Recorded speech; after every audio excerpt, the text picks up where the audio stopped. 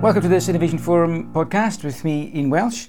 Joining me today is Nabarun Sengupta, who's a senior manager at Deloitte. And we're going to be talking a bit about the Taskforce on Nature-Related Financial Disclosures, which of course was launched recently at New York Climate Week, and some of the broader themes around impact and transparency that are linked. Welcome to the podcast, Naba. Hey Ian, thanks for having me.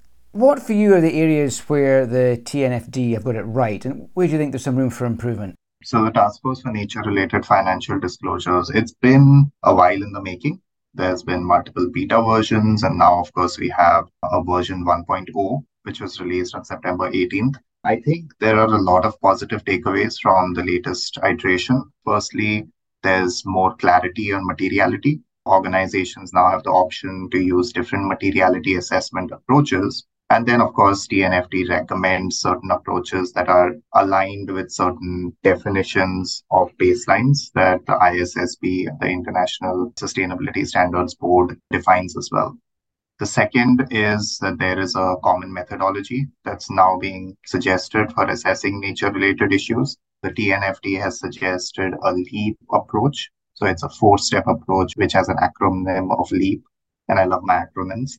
This really provides us an opportunity to look at certain disclosure indicators and certain metrics that companies can use as well. So more specificity there. Thirdly, there is a method that's been defined around scaling the reporting maturity. With the growing expectations in global mandatory nature-related reporting, I think the TNFD will really provide the market with an instrument to respond better to it. The TNFD does this by recommending certain disclosure indicators and metrics. Then when we go into the risk scenarios area, the TNFD has also provided 4 tailored nature scenarios that is closely linked to physical and transition risk scenarios. And we believe that that's incredibly important for organizations to look ahead and be more proactive in identifying climate-related scenarios and what they can do to mitigate those risks. And then finally, there's better alignment across standards. As we all know, the space of environmental social governance or ESG, it really sometimes becomes an alphabet soup. There's so many different standard setting bodies. There isn't too much of clarity of how they overlap and how they can be a unifying approach. TNFD has taken some steps towards that so that the disclosure recommendations provided by them are more interoperable across the different standards as well. I guess the last bit is about the room for improvement. I would say that there needs to be continued handholding and guidance provided to industries and sectors in adopting this framework and lowering the barriers to compliance. I've lost count of the number of conversations that I've had in the past few weeks where organizations are still a little unsure and still finding their feet on how to apply double materiality, what data points need to be measured, how to ensure the right methodology is used. And then, of course, when the rubber hits the road, it's about measuring the data, having supply chain coordination, and really bringing assurance to the systems and the data that you're using. So there's a lot of ground to be covered. Organizations are a little apprehensive around this, and I think that's where the biggest room for improvement is in the future. From your work with your clients then, how are you seeing the corporate appetite to get to thinking about nature-related risks changing? At the macro level, more than half of the global GDP is either moderately or highly dependent on nature and its services. This includes the provisions for raw material, for water, recreation, tourism opportunities, flooding, erosion, wildfires, and of course, carbon sequestration. So it's not really a matter of appetite. It's really about organizations, governments, and people waking up to the realization that there's such an important role that nature plays, and there's so much that we take for granted over there. And of course, then taking concrete steps to protect your business from the significant risk that you're exposed to. So the basic truth is this, that a company's ability to bring its goods to the market relies on its ability to source natural resources as economic inputs into its business model. Now, when those inputs itself decline or the natural resources decline, then a company can no longer obtain those economic inputs, and hence its ability to generate revenue or even stay in business is significantly impaired. So what we are seeing is that companies are now taking the view of nature not only being related to operational risks like wildfires or floods and how they impact their operations, but also a financial risk as well. We typically lead these discussions with our clients through a focus on nature capital. and provide a means to assess, quantify, and measure these risks in more financial terms. Do you think that companies have become a bit too carbon focused? It's easy to understand why. Obviously, climate change is a pressing issue of our time. But do you think had there been a focus too much on carbon rather than the other issues which are so important too? Due to the long-standing debates and public narratives that you have had related to carbon sequestration or the impact of carbon and greenhouse gases on the environment for the past few decades, the appreciation for carbon management is definitely higher. In comparison, nature-related risks and the climate and nature interdependence is something which is a relatively newer understanding. As organizations are moving from making commitments to effecting change in this area, there's a growing realization that they can't move the big boulders on carbon or adequately address the transition risks that really imperil their future business objectives without addressing the nature impacts first. I like to be an optimistic person, so I don't think what was done in the past is a measure of how it will be in the future.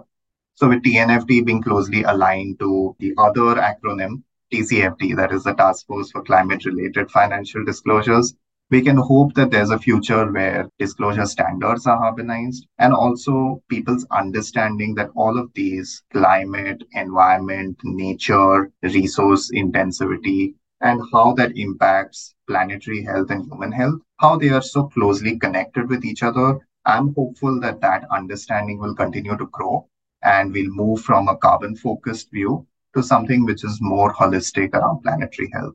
All of this require incentives to be set across value chains to enable progress to be made. How do you think incentives should be better aligned to drive improvements in behaviour? There's definitely a carrot and stick approach over here. So we all know what the stick is: increasingly stringent focus on disclosures and reporting, increasing focus on greenwashing standards, and of course, increased scrutiny from a wide variety of stakeholders, whether it's investors or it's government bodies or local constituents as well. So we know the stick part of it really well. From a carrot approach, or how can you have better incentives, it's really about understanding that how the resources that you are utilizing as economic inputs can be utilized in a more effective way and also nurture your long-term value. Think of it in this way. We have grown up thinking that organizations really utilize their supply chain as a competitive differentiator. Now there's a growing understanding that not only is your supply chain and how you have oriented your supply chain a competitive differentiator, it's also about how you're in harmony with natural resources, how your future business strategies are really aligning with the changing climate and the changing environment, and of course, how you're protecting and you're resilient for that future.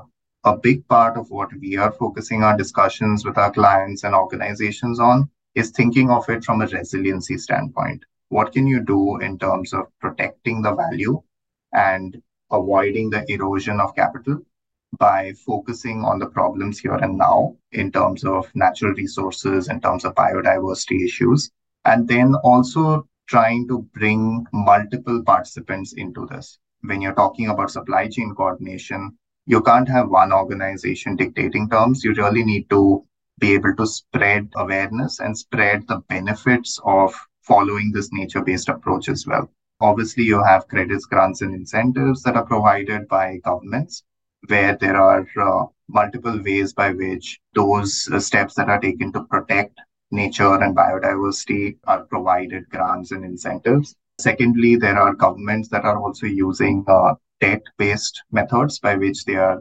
protecting biodiversity, they're protecting certain natural resources as well, and they're raising capital as a part of that. And then finally, I think as the carbon markets continue to mature as well, there'll be a greater relevance of how you can manage your carbons either through offsets or insets, which at the base level is really about protecting natural resources and ensuring that there's a regenerative method around it. There are financial ways of incentives. There are structural and strategic ways by which you're bringing resiliency to your business model. And then there is the supply chain coordination aspect of it, which really can differentiate you versus your competitors as well. I feel that across those three dimensions, with the progress made and with the hope for the future, there should be sufficient incentives for driving better behaviors. As you just alluded to, accusations of greenwashing are most certainly back. However, I wonder if an environment where companies are applauded for setting stretching goals with an acceptance that they might fail to achieve them would not be more helpful than one where companies are wary to innovate. What do you think? I'd like to share a slightly different perspective here, Ian. In today's environment, there's definitely a growing understanding and an acceptance that organizations that embed sustainability in their strategy have a longer term growth trajectory that is more sustainable, for lack of a better term, as well as has the rewards that really differentiate it versus an unsustainable growth strategy. This in turn has been rewarded by investors through greater investment and by customers through an amplified brand loyalty. These bold claims that organizations make, whether it's climate or nature related, are also being increasingly supported by government grants and incentives. So that means if you put it all together, when you're making bold commitments as an organization, you are rewarded by a more resilient strategy. You're rewarded by your constituents in terms of better brand loyalty. You are also rewarded for the stewardship role that you're playing by better grants and incentives and access to capital. All of these are, I believe, sufficient incentives for organizations to really make bold commitments, even though there is a looming specter of greenwashing.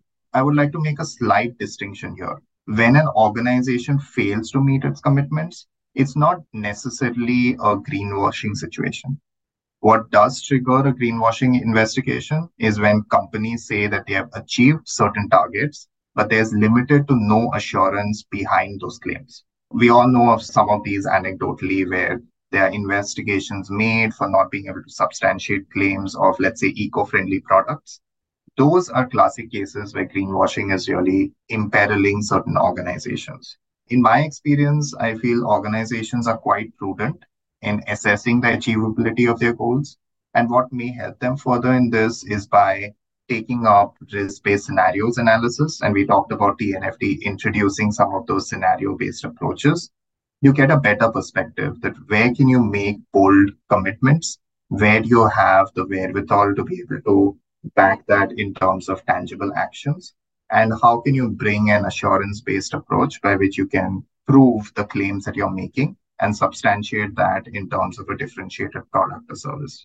I guess my point was more around the ability for companies to be bold and transparent around when they fail to achieve what they want to achieve, but then they need to give them the space to remediate, to improve their behaviours and to get to where they publicly said they want to get to. I guess that's the environment that, for me, certainly works best. How can companies best engage or move towards regulatory compliance, particularly with the new, more stricter rules coming in, for example, in California and in the EU? How do you advise your clients to move towards stricter compliance? Definitely, there are some foundation that needs to be made, which needs to be put in place. Starting with your strategy, your long-term growth aspirations, where you want to operate as a business and what markets as well as products and services you want to take.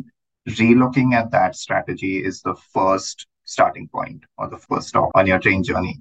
Once you have your strategy in place, which really reflects the changing landscape from a climate and nature standpoint and a changing landscape in terms of sustainable growth, then you really move into the operations and execution of it. And that's where most of the companies that we talk to really at that juncture of their vision of what their future growth needs to be. Here, the focus really needs to be on having the structures and the mechanisms in place so that you know whom you need to be partnering with.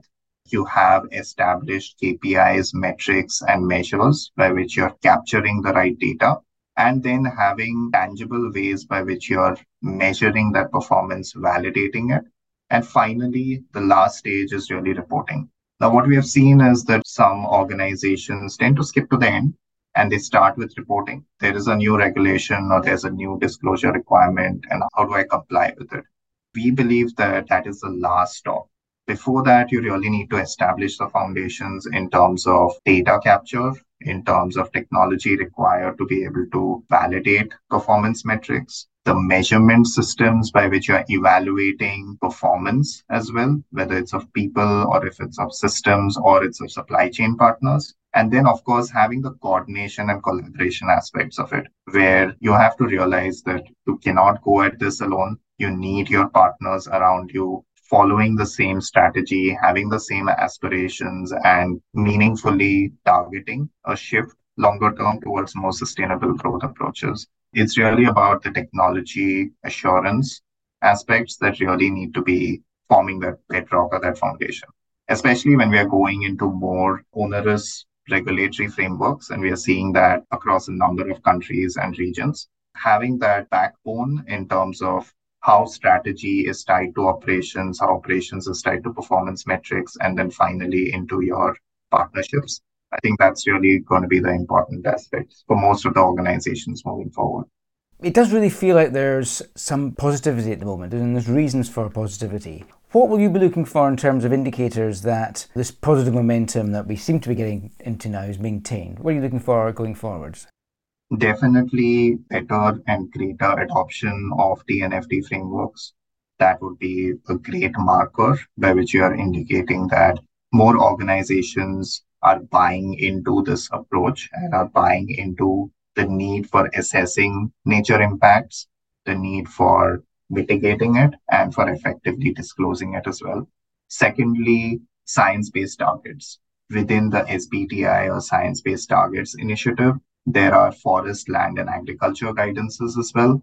Aligning with that indicates that you are following a science-based approach in determining what your targets are that you want to achieve, in measuring your performance in a tangible manner, and doing that in a way by which it can be measured across as a representation of the entire industry and sector. Following science-based target norms, and we are seeing an uptake of that in terms of companies adopting it, that gives me a lot of positivity as well. And then finally, there is a lot of emphasis that needs to be placed on looking at this as an overall ecosystem, whether you're looking at the climate and nature nexus, or you're looking at how you, your suppliers, your customers, your constituents, and your end consumers are interlinked in terms of this strategy and in terms of executing a more sustainable growth parameter. There are indicators that I am seeing of many companies grouping together, forming industry collaborations or consortiums. I'm seeing a lot of positive movement in terms of collaborations with universities as well, which really indicates that there is a need to change the paradigm. There's a need in terms of how do you use cutting edge research? How do you use case based approach by which you are actually solving for the problems of now with the technology innovations of the future? So that again gives me a lot of heart. And then finally, what really gets me excited is the harnessing of technology. I've seen so many companies that are pioneering innovations in this area, whether it's around remote sensing technologies, whether it's around predictive capabilities. So the harnessing of technology, the use of AI, the use of the data that we are utilizing as well, and the interconnectedness in terms of companies or organizations working across borders, I think that gives me a lot of enthusiasm. As I said, I'm an optimistic person, so I look for the light in these situations. Thanks very much for pointing out some of the reasons for optimism and for taking us through so much around the real benefits potentially from the Taskforce on Nature-related Financial Disclosures. So yes, Nabarun Sengupta from Deloitte, thank you very much indeed. Thanks so much, Ian.